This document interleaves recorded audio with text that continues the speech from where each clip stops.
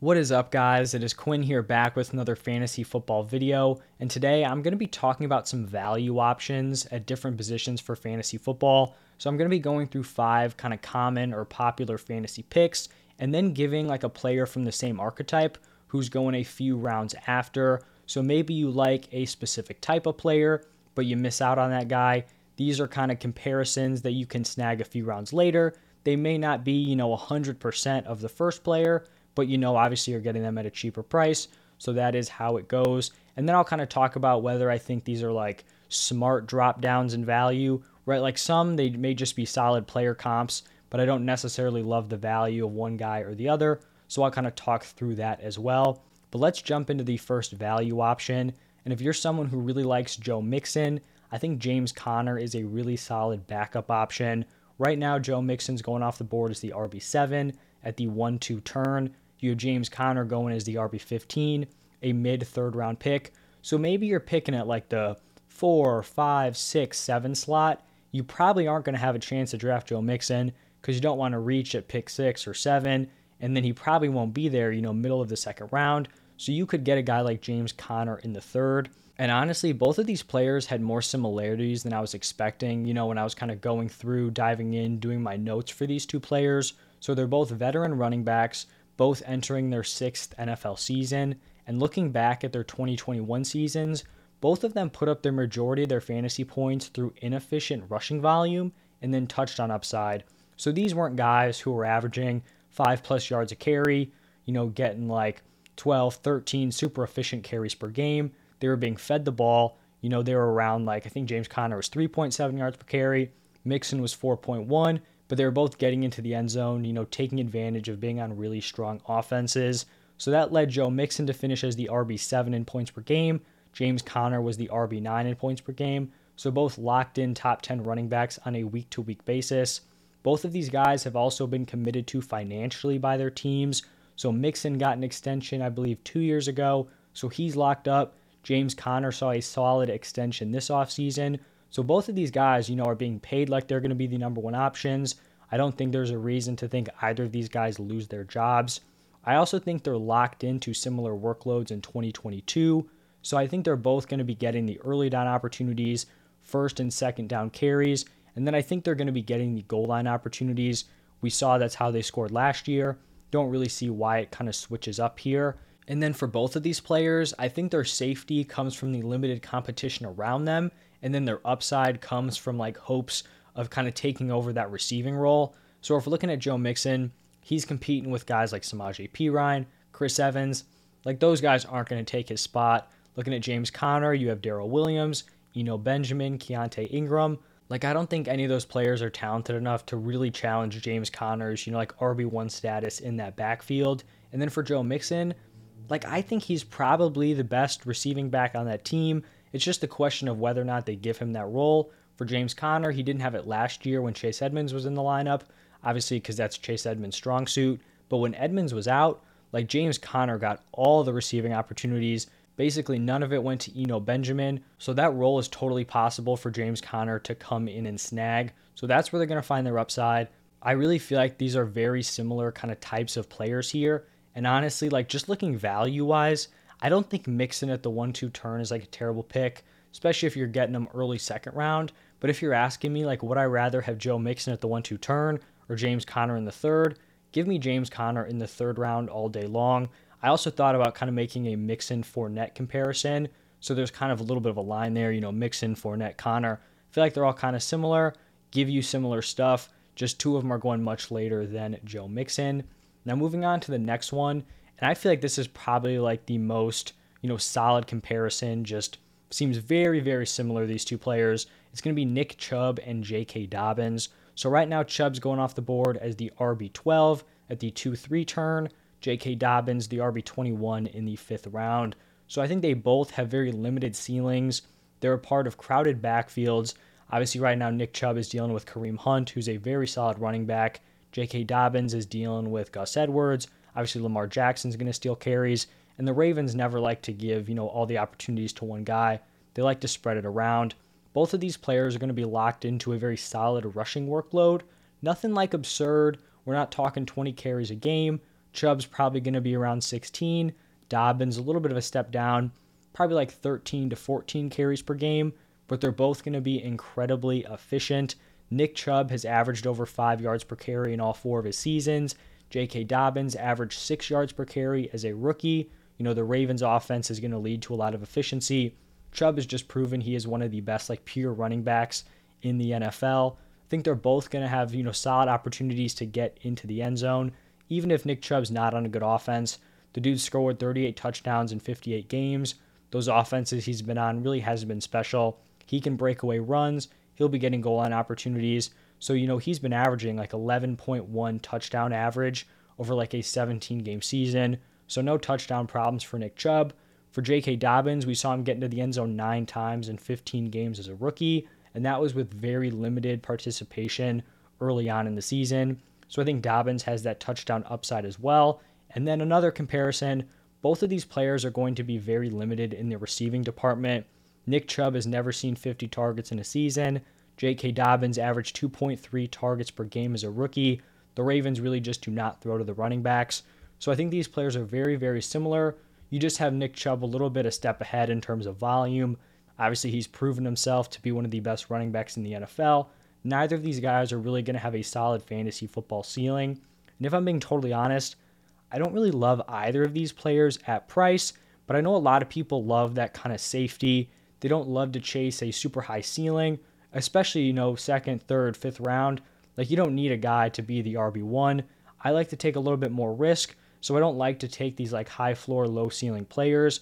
But if you're someone who likes Nick Chubb, I know there are a lot of big time Chubb fans out there. J.K. Dobbins could be a solid step down, going a few rounds later. Now we're going to switch over to the wide receiver position, and we're going to be talking about some veterans here. It's going to be Allen Robinson and then Adam Thielen. So Thielen is kind of like the budget version. So right now, A-Rob is going off the board as the wide receiver 22, like the 4-5 turn, a back end wide receiver 2 option.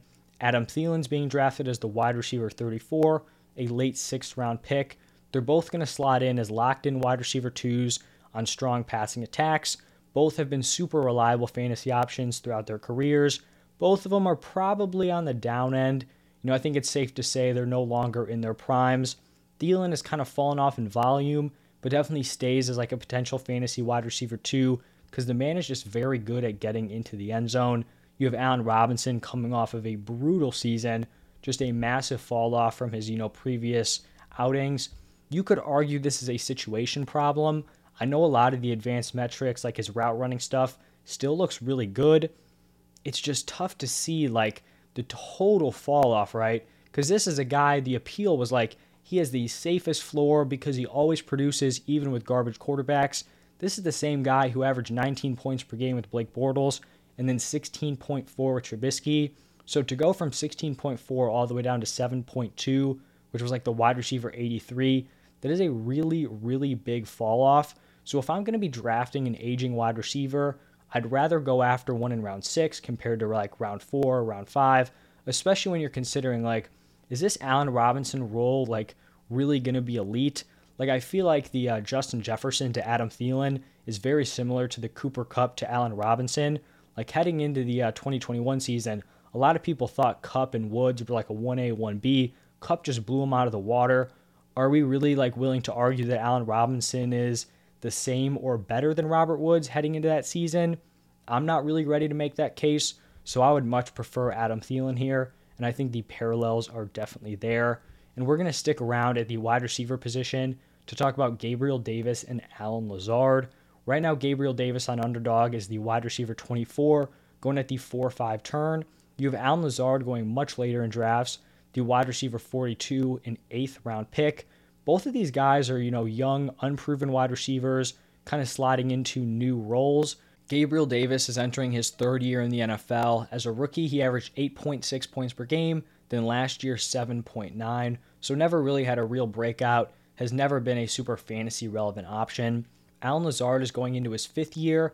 As a rookie, I think he played in 1 game, believe he was hurt. So looking at his last 3 seasons, 8.6 points per game, 9.8 points per game, and then 9.5. So slightly better than Gabriel Davis, but those aren't numbers you're plugging into your lineup, in PPR leagues, unless it's a 20-team league or something like that.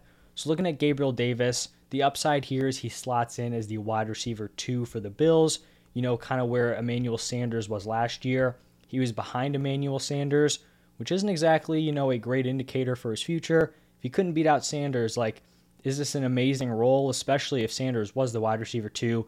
He wasn't super fantasy relevant.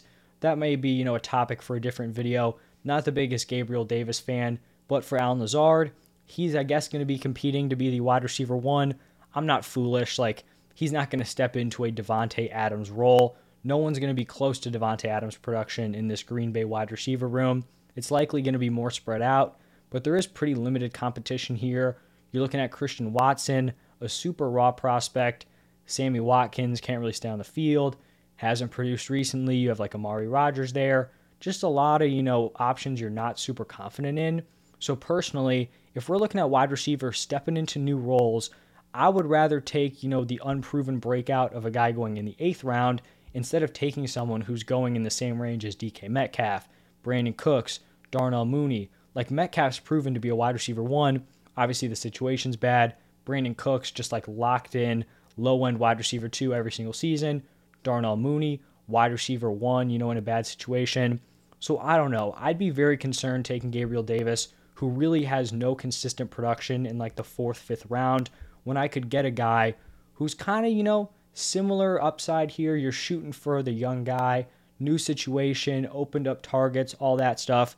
So give me Lazard over Gabriel Davis. I think it's a much more palatable price. And now on to the 5th and final budget option. If you're drafting Joe Burrow, think about going for Matthew Stafford. So right now, Joe Burrow is the quarterback 7 going in the 6th round. Matthew Stafford is currently sitting at QB 12 going at the 8-9 turn. They're both pocket passing quarterbacks. Both of them are on strong offenses, and they both have solid weapons around them. Joe Burrow, obviously, Jamar Chase, T. Higgins, Matthew Stafford. He has Cooper Kupp, Allen Robinson. We actually saw them finish back-to-back in points per game last season. Burrow was the QB 10, Stafford was the QB 11, and I actually think there's reason to believe that both of these players can take jumps in the 2022 season. That was Stafford's first year with the Rams. It's not easy to come into an entirely new offense and, be 100% of yourself in year 1. So I think he can take a jump. He's more familiar with that offense, should be more comfortable heading into year 2. For Joe Burrow, he was coming off the ACL. Still a super young quarterback, should continue to improve. And then also he saw some major offensive line upgrades. I think this team could be even more pass heavy. I just think both of these players are very, very similar. The problem is their price tags are, a few round different, 2-3 round difference here in their price tags. Whereas I think they have very similar floors and very similar ceilings. These are guys whose floor is probably 18 points per game if they get unlucky in the touchdown department. And their ceiling is probably what Tom Brady was last year, 22 points per game. I'm not overly confident that Joe Burrow is going to blow Matthew Stafford out of the water. So I'd much rather spend that 6th round pick somewhere else, draft the budget option in Matthew Stafford, going a few rounds later. I kind of feel like that's the play with this situation. Not hating on Joe Burrow. The dude's a stud. Love to watch him play. I just think for fantasy, his hype has gone a little too high. Because if we're being honest, at the quarterback position, rushing is key. And if you're not one of these guys who provides elite rushing upside, you're going to be able to find, similar replacements going, later single-digit rounds, double-digit rounds. You know what I mean? Is the difference between a guy like Joe Burrow and Matthew Stafford that huge? I don't think so. Even a guy like Kirk Cousins in a more pass-heavy attack, Derek Carr, these players, if I'm not drafting these early quarterbacks, I'm waiting to get some of those value options, or I'm taking a shot on a player like Trey Lance, who's going later on. And I should be talking about Trey Lance kind of soon in a video, so stay tuned for that. But those are my budget options. Let me know what you guys think about these down below in the comment section, and I'll see you guys in the next one.